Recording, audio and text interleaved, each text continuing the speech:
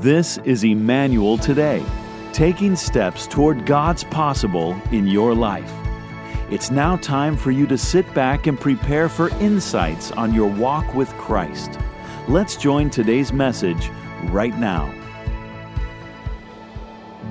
Well, good morning, Good Emmanuel. morning. How you all doing today? Could you help me today and just welcome everybody that's joining us from Elk River and Maple Grove and online today? Let's give a big shout for them. Thank you all for joining us.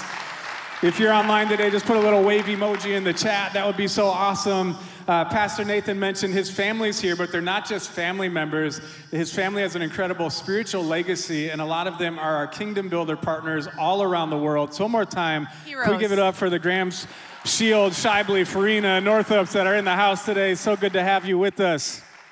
Yes, like Ben said, I'm Sarah, and just so thrilled to be here with you today. We wanted to show a quick photo of our family up on the screen. And just, there they are. Okay, we got 3 daughters. Our oldest is Ellie. She'll be 14 in July. Pray for me. Okay. Macy, who is 12, and our youngest, Roxy, who is 9. And this photo was taken this past fall, and here we are in summer, and I have to say, the Bright family, we've had a really fun, full summer so far. Yeah, it was full of some exciting things, and actually our family, just happy to announce today, got a little bit bigger. We had an addition, but not in the way that you're going to think. What happened was my mom, who's been single the last 36 years of her life at 72 years old, got married last weekend. Woo!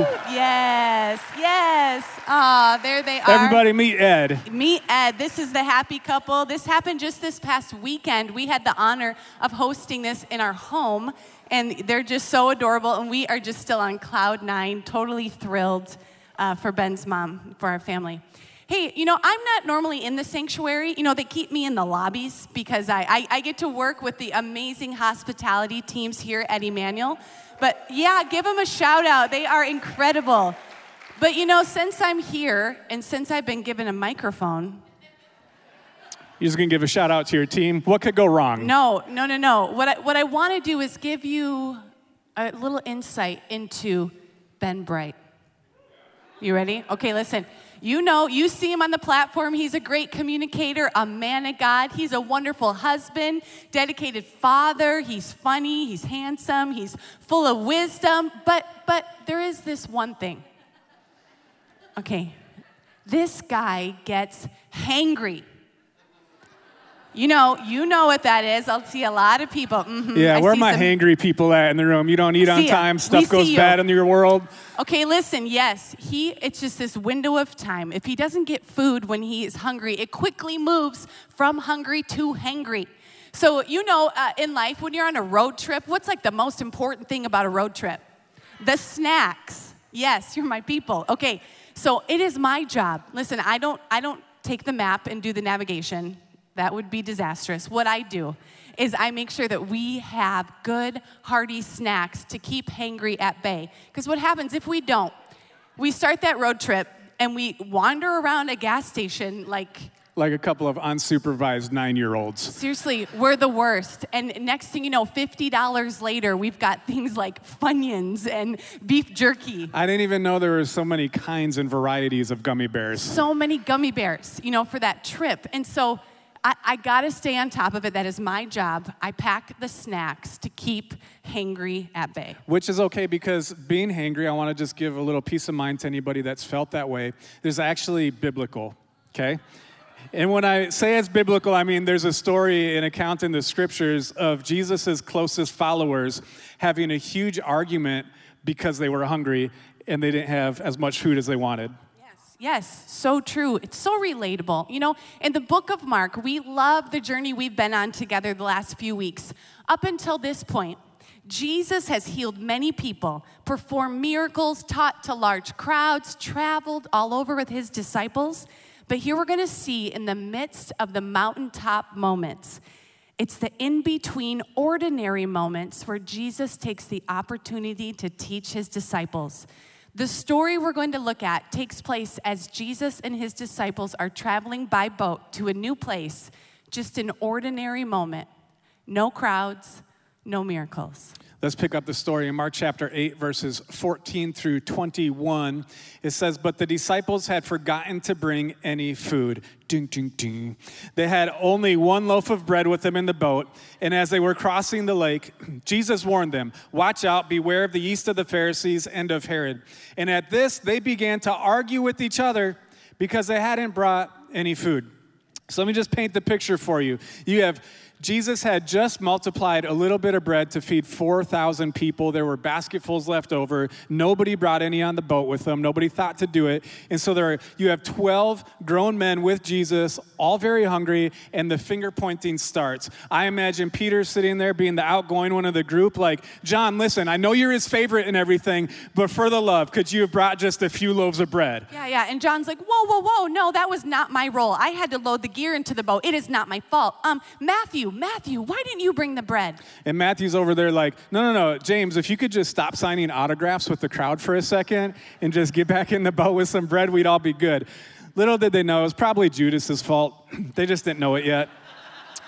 Verse 17 picks up. Jesus knew what they were saying, so he said to them, why are you arguing about not having any bread? Don't you know or understand even yet? Are your hearts too hard to take it in? You have eyes, can't you see? You have ears, can't you hear? Don't you remember anything at all?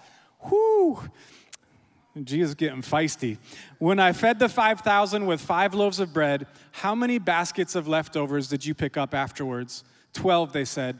And when I fed the 4,000 with 7 loaves, how many large baskets of leftovers did you pick up? 7, they said. Don't you understand yet? He asked them. You see, these are Jesus's closest followers. They literally walked with him and saw him heal the sick and restore hearing to the deaf and calm the winds and the waves with a command. He cast out demons. And yet in this moment, the disciples were caught up with worry over their very basic need.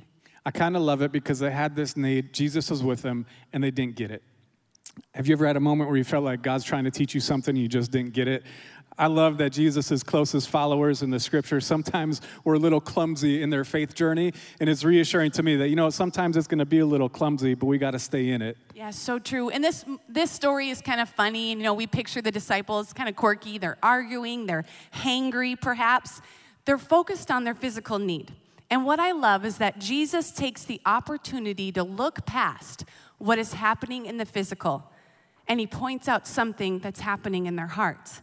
See, he's always teaching, always so loving and patient, and I imagine the disciples probably got annoying, Like, I'm just not as patient as God. But he doesn't give up on them. He takes the opportunity to teach and lovingly correct. How many of you are so glad we serve a loving, patient God?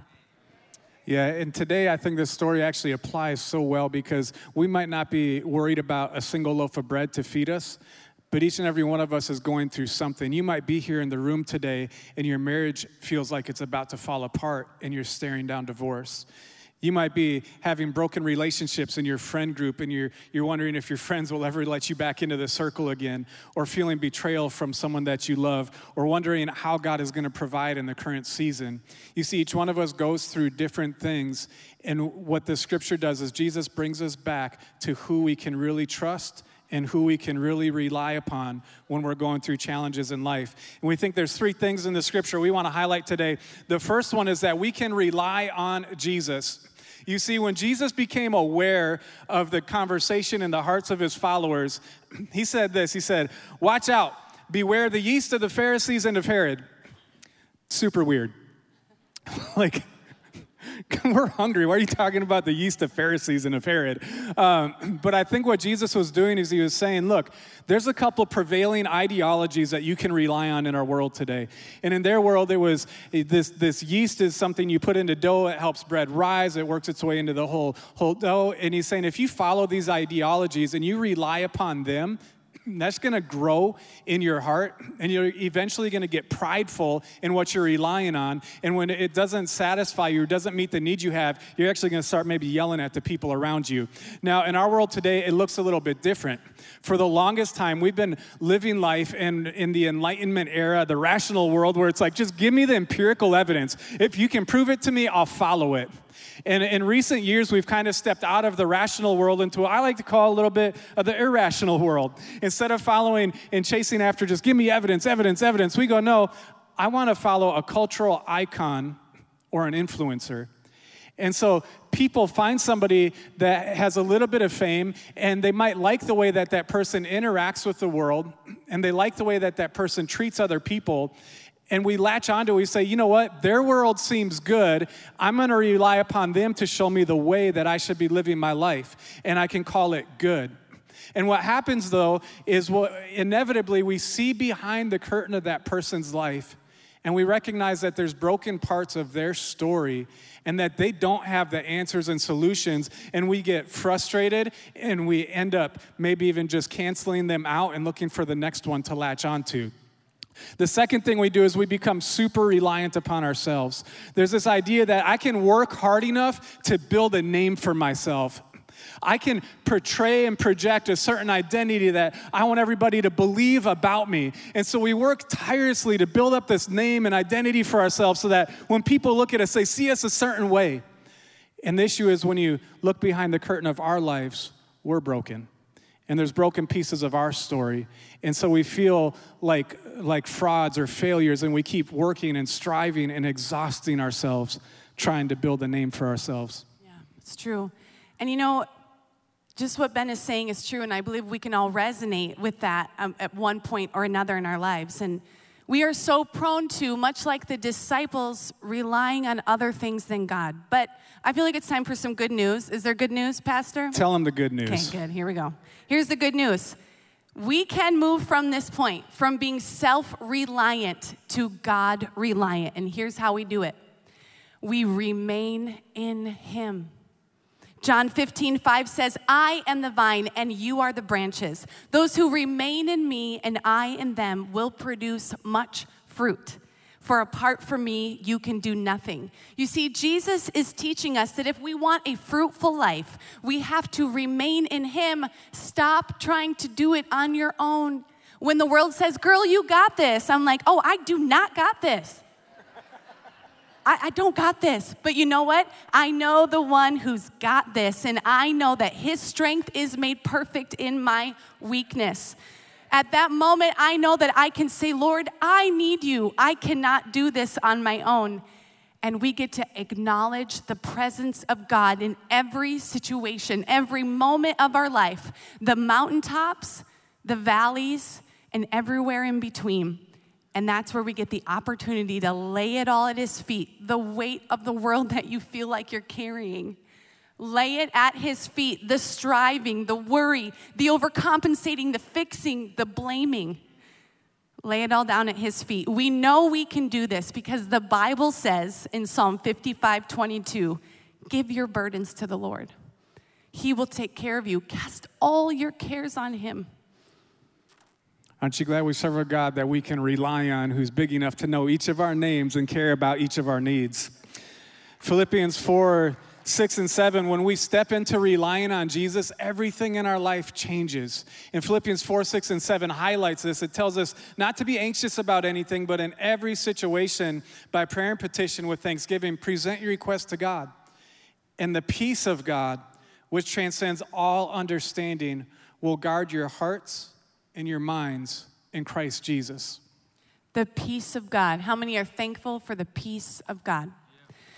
You know, I think about my story and my walk with the Lord, and I look back through different seasons walking with Him, and I think about how that peace is not something I've always tapped into.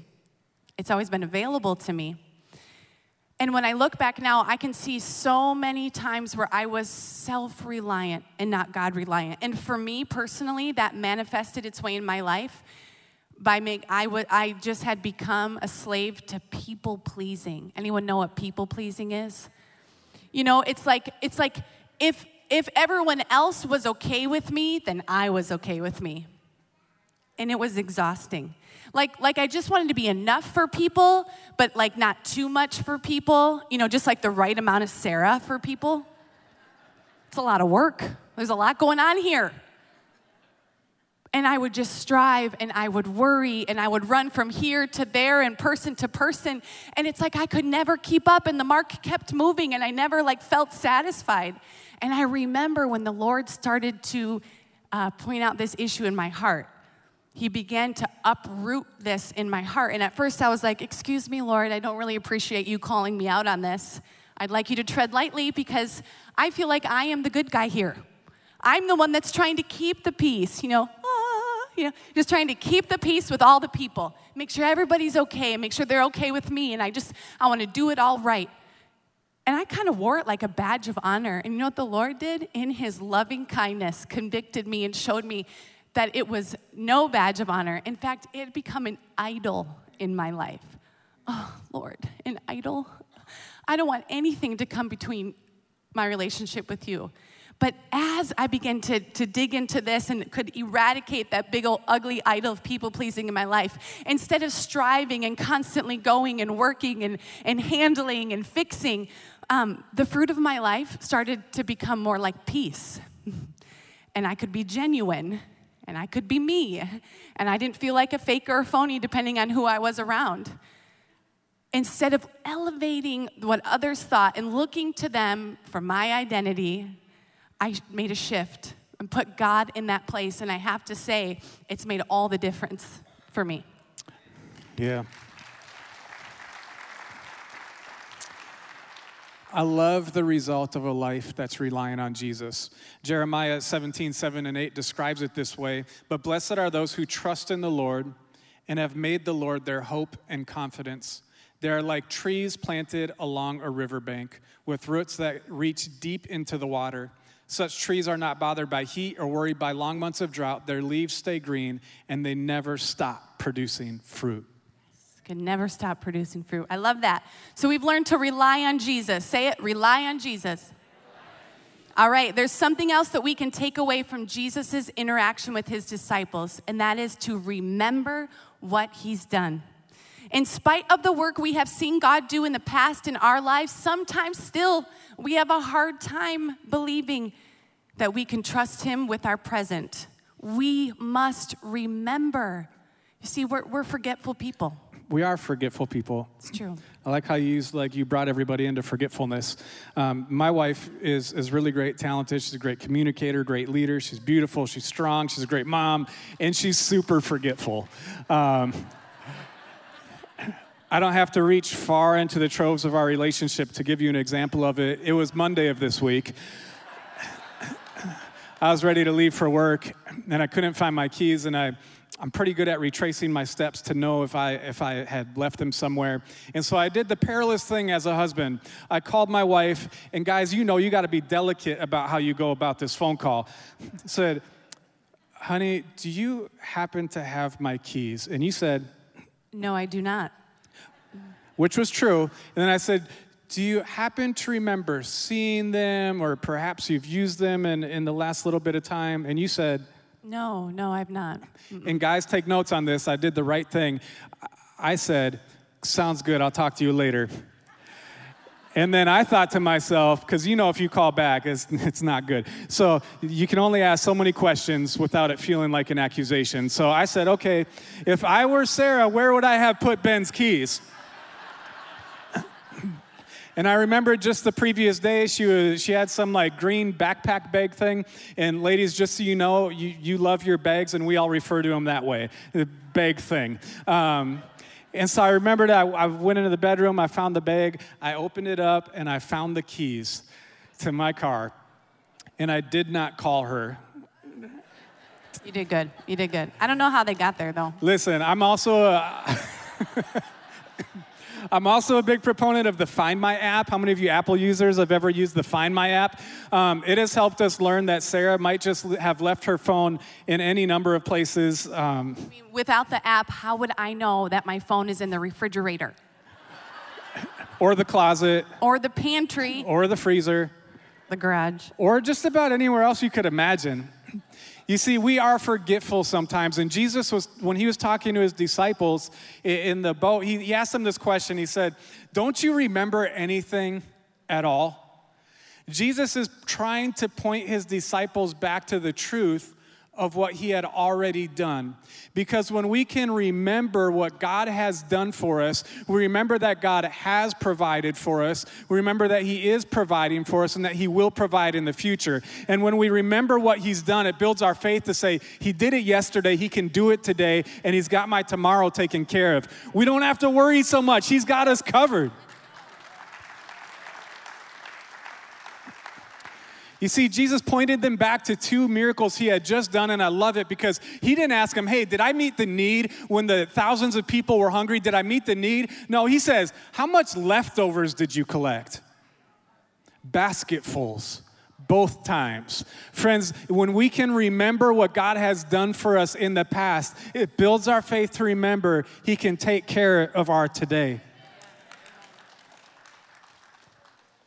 What had happened, though, was the disciples, they didn't remember. They forgot what he had done and who he proved he was. They went back into self-reliance mode instead of being dependent on him to provide. How often do we forget the miracles, big and small, that Jesus has done for us? One of the keys to learning to rely on Jesus starts with learning to remind our hearts and our minds that what Jesus has done before. He says, don't you remember at all? Do you remember? Can you recall the things the Lord has done in your life? When we remind ourselves of what he has done for us, we remember that he's in control. And guess what? He's always been in control. Focusing on what Jesus has done for us, it gives us confidence, peace, and helps us remember that the only reason we are where we are is because God has provided. Something that I love to practice in my own life when I'm staring down a situation that just seems all too much for me, when I'm tempted to be self-reliant, when I'm not remembering, what I do is I stop and I pause with the busyness around me and I begin to remember the faithfulness of Jesus in my life. I begin to recall the things that he has done in the ways that he has shown up. And guess what happens? As I do that, and as my heart begins to get filled up with this remembering of how sweet he is and how faithful he is, guess what? The worry and the stress and the fret and the striving and the going and the fixing, it goes out. And what fills up is Jesus. And then what happens? It fills up to overflowing. And this is what I like to say. Let's step into the overflow of what's in our hearts. And the way we can do that is by remembering what he's done for us. He has been faithful, and we can live in the overflow of that as we remind our hearts of how Jesus has come through for us and how he's been faithful in the past. He will be faithful to you today. We can live in the overflow. That's so good. And today we want to give you some really practical ways that you can remember what God has done. The first one is to revisit the places where God did something in your life. In the Old Testament, when God would do something miraculous, they would take stones and they would build an altar so that every time on their journey they saw that altar, they would remember that's where God did that miraculous thing for us. In our life, Sarah and I, we like to take like many spiritual pilgrimages and revisit the places where God did something incredible in our life because it brings us back to that moment of remembrance. I remember I was 15 years old on my very first missions trip. I was in Mexico. I was 15. I was at the altar. It was an evening service, and I remember crying out to God. My heart was so broken, full of compassion for what I was seeing around me. And I remember the words that were prayed over my life that day. I knew I was called and chosen, and I knew God had a plan for my whole life. It's 15. I love going back to Lake Geneva Christian Center in Alexandria, Minnesota, the place where when I was just a young boy, God saw me praying at an altar and filled me with this Holy Spirit.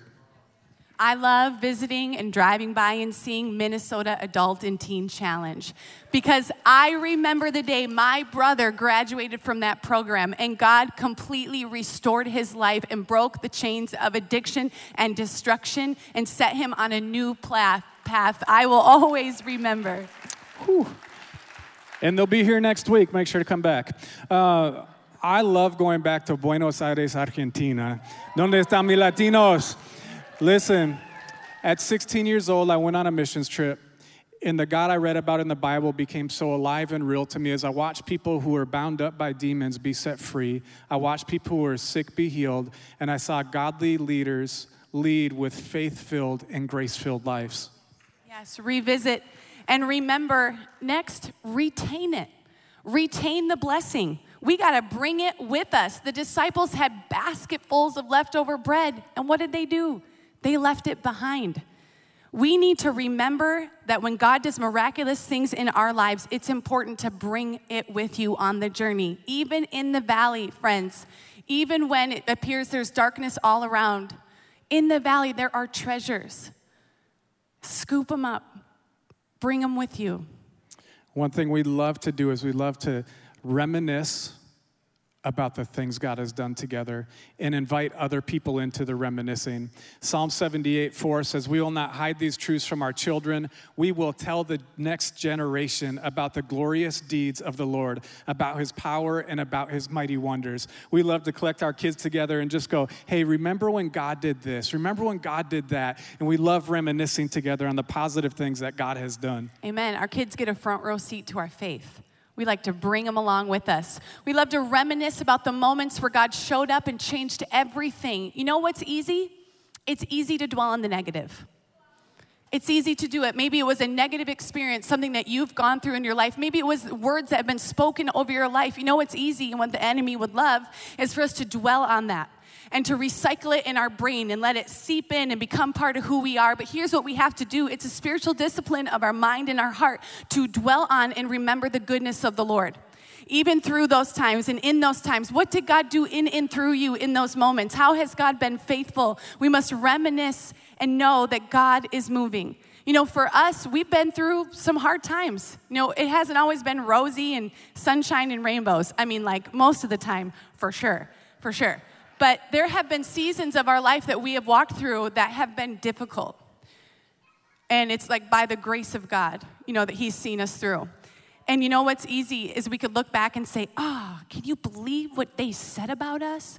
Can you believe the pain that we endured? And then it's just on, and you stew. I don't know, I stew sometimes. It's just like confession hour, sorry. But just stew and remember the negative. You know what's better? To remember and celebrate, wow, look how God carried us. Look how he protected us. Look how he saw ahead and he prepared a way for us. God, you are so good. Your faithfulness endures forever. God, you are worthy. God, we're going to live our entire lives for you, holding nothing back. That's better. And that's what we choose to do. Yeah, it's so easy for us to let our minds drift to the past negatives. And when we do that, when we allow our minds to go back to past negatives, it's easy for us to look at today with a negative lens. And then it's easy to look at tomorrow with a negative and project negative onto our future. And came across something from a pastor, and he was reflecting on 2020, and he said he reached a moment in 2020, and he said, I just wanted everything to stop. Any of you reach a 2020 moment where you're like, I just want it all to stop. It's too much. He said, I didn't want to hear about COVID anymore. I didn't want to hear about unrest. I didn't want to hear about elections. I didn't want to hear about people fighting with people. He said, I was over it. And then in that moment, in that mindset, he ran into an 84-year-old man. And he's thought, this guy's lived through polio, diphtheria, the Vietnam War. And he said to this older gentleman, he said, I'm assuming 2020 has been particularly difficult for you. And the old man looked at him and he said, no. So what do you mean, no? And the old man leaned in and he said, I learned a long time ago not to see the world through printed headlines. I see the world through the people that surround me. I see the world with the realization that we love big. Therefore, I choose to write my own headlines. Husband loves wife today. 72-year-old mom gets married. Family drops everything to visit loved one in the hospital. Old man makes a new friend. You see, as the old man shared this, the pastor decided he could let everything that was negative in him go, and he started to do what Philippians 4:8-9 teaches us. All right, it teaches us this. It says, dear brothers and sisters, fix your thoughts on what is true, what is honorable and right and pure and lovely and admirable. Think about things that are excellent and worthy of praise. Keep putting into practice all you learned and received from me, everything you heard from me and saw me doing. Then the God of peace will be with you. Here we learn God puts a lot of emphasis. It's important what we put our minds on, what we dwell on, what we think on. We need to discipline our thoughts and allow Jesus to transform and renew our minds. Really fun story from our family, and I just get to share this because we're up here today. So a few weeks ago, we had a bunch of people over at our house. Towards the end of the night, I realized we hadn't seen our youngest daughter, our 9-year-old Roxy, for a little bit. And so I thought, I'm going to go check on her and see where she is. And I went up the stairs, and I cracked the door of her bedroom open. And she was sitting there with her legs crossed and her hands open to heaven. And I was like, I had a question for her, but Sarah's taught me well, so the first thing I did is I took a picture. And then I said, Roxy, what are you doing? And she just calmly looks up and she says, I'm meditating. I said, what are you meditating about? And she said, I'm thinking about Jesus and everything he's done for us. I was like, whew. So I'm going to challenge you today to follow in the footsteps of a 9-year-old, and I want you to take a moment today, whether it's right now or later in the day, if you're in the notes on our Emmanuel app for the message today, I want you to write down 5 things. Meditate on 5 things that God has done for you. Write them down, and then after you've written them down, when you're with a family member or friend or somebody that you're just spending time with, I want you to share those things with each other and just watch as you share what God has done, and you remember that, just that faith will rise up inside of you. That's good. All right. So we've learned to rely on Jesus, to remember all that he has done. Third point, remember who Jesus is. What's that? Remember who Jesus is. Mark 8:27 and 28 says this, Jesus and his disciples left Galilee and went up to the villages near Caesarea Philippi. As they were walking along, he asked them, who do people say I am? Well, they replied, some say John the Baptist, some say Elijah, and others say you are one of the other prophets. Then he asked them this, but who do you say I am? And Peter replied, you are the Messiah. I think this is such an important moment because I think the same question could be put to each one of us today. Who does the world say that Jesus is, and who is he to you? You see, when the disciples are facing the challenge of being hungry on a boat, they treated Jesus like he was just another guy in the boat. Sometimes when we're facing the challenges of our life, we treat Jesus like he's just some guy at the church. And the question of who he is to you and what you think about when you think about him is one of the most important things, because our understanding of who Jesus is impacts our thoughts, our emotions, and our behaviors. And so today I want to tell you first and foremost who the Bible says that Jesus is. In Colossians 1:15 through 20, it says this. It says, Christ is the visible image of the invisible God. He existed before anything was created and is supreme over all creation. For through him, God created everything in the heavenly realms and on earth. He made the things we can see and the things we can't see, such as thrones, kingdoms, rulers, and authorities in the unseen world. Everything was created through him and for him. He existed before anything else, and he holds all creation together. Christ is also the head of the church, which is his body. He's the beginning, supreme over all who rise from the dead. He's first in everything. For God in all his fullness was pleased to live in Christ, and through him God reconciled everything to himself. He made peace with everything in heaven and on earth by means of Christ's blood on the cross. You see, when we start getting a clear picture of who Jesus is, we quit telling Jesus about our little problems, and we start telling our problems about our Jesus. Yes, come on, amen. You believe that, church? It is so exciting. I'm just getting excited. We're talking about who Jesus is. We're going to list some of the names and titles of Jesus that we find in Scripture. Scripture says Jesus is the Almighty One, the Alpha and the Omega. He is our advocate, the author and perfecter of our faith. He's the bread of life, the deliverer, the faithful and true, the good shepherd, the head of the church, Emmanuel. God goes with us. Woo! He is the King of kings and the Lord of lords, the Lamb of God, light of the world, Lord of all, our mediator, our Messiah. He's the one who sets the captives free. He's our hope. He's our prophet. He's our redeemer. He's our risen Lord. He is our rock and the sacrifice for our sins. He's our Savior and the Son of the Most High, the supreme creator over all. He's the way, the truth, and the life. He's the victorious one. He's the wonderful counselor, the mighty God, everlasting Father, Prince of Peace. He's all this, and he's so much more. And he alone is worthy. He is Jesus. Listen, that's who the Bible says he is. Now let me tell you who he is to me. Jesus is the one that stepped into my life when I was just a kid in a broken family without much of a hope and a future. He was a father to the fatherless. He set my feet on a solid foundation, and he pointed my life in a direction that I wouldn't have believed he's led me to if he had told me then. To me, Jesus has been that friend that sticks closer than a brother, my great defender, my hope. He's led me beside still waters and moments of great despair. He's broken that idol of people-pleasing in my life, my comforter, my truth teller. He is my all in all. Jesus is all of this, and not just for the people you see on the platform. It's for you today. It's for all of us. If you feel like an outsider today, know that you are not. Jesus is all of this for you and me today. Jesus is always calling everybody closer. In Mark chapter 8, verses 34 through 37, he had his disciples close to him, and he took a moment, and it says, then calling the crowd to join his disciples, he said, if any of you wants to be a follower, you must give up your own way. Quit relying on yourself. Take up your cross and follow me.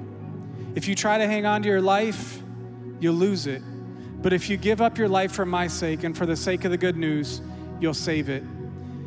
And what do you benefit if you gain the whole world but lose your soul? Is there anything worth more than your soul? The question we have for you today is, who is Jesus to you? Do you know him yet as your Savior? Do you know him yet as your Lord? You see, Jesus asked his disciple these questions, and he said, look, don't you have eyes to see? Do you have ears to hear? Does your heart understand? But he's so good and he's so patient in bringing us along the journey that he had literally just given sight to the blind, hearing to the deaf, and speech to those who couldn't speak. It's true. And we believe that today, as we acknowledge God's presence in every moment of our lives, wherever you find yourself today, he is faithful. You can trust him. He will open ears to hear. He will open eyes to see and hearts to receive. We must look to him. We want everybody to know Jesus like we do. How I feel about him is an echo from Mark chapter 7, verse 37. When all the people had seen the way he acted, the way he interacted with people, they said, everything he does is wonderful. And we want to give everybody in this room, under the sound of my voice, wherever you're listening today, an opportunity to respond to Jesus. So I'm going to invite you just to bow your heads with me this morning. If today you've heard us talk about Jesus and who he is, and you recognize in your heart that you don't know him yet, that you haven't experienced his goodness, that you've been trying your own way, that you feel exhausted from it, we want to tell you today you can rely on Jesus. And what Jesus says is you can leave that past, that current way behind and be made new. Jesus will come in and forgive sin. He'll set your future on a whole new path. Today, if you don't know Jesus, but you would lift your hand and say, I want to know Jesus today, would you lift your hand up in this place? Just put your hand up high towards heaven. Say, Jesus, I want to know you. I want you to make me new. I want you to give me a new future. His hand's up. I'm going to wait a moment longer because I want to pray with you today. If you want Jesus to make you new. Church, I'm going to invite you to pray along with me today. And if you put your hand up, I just want to encourage you. I'm going to pray a prayer that I want to lead you in a prayer. And there's nothing magic about my words. They're just words from my heart. And I'm going to ask you to repeat them from your heart. And I believe that today Jesus is going to step into your story. Let's pray together. Dear Heavenly Father. Dear Heavenly Father. Thank you for loving me. Thank you for loving me. Thank you for the fact that I can cast my cares on you. Thank you for the fact that I can cast my cares on you. Thank you for loving me so much. Thank you for loving me so much. That you gave me Jesus. That you gave Jesus. Please forgive my sins. Please forgive my sins. Please give me a new future. Please give me a new future. Please make me new today. Please make me new today. In Jesus' name. In Jesus' name. Amen.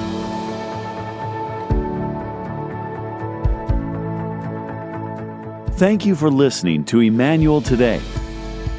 You can learn more about the various ministries that Emmanuel offers and see Sunday services live every week. check out emmanuelcc.org for details. Please be sure to tell others about this broadcast that they could enjoy next week at this same time.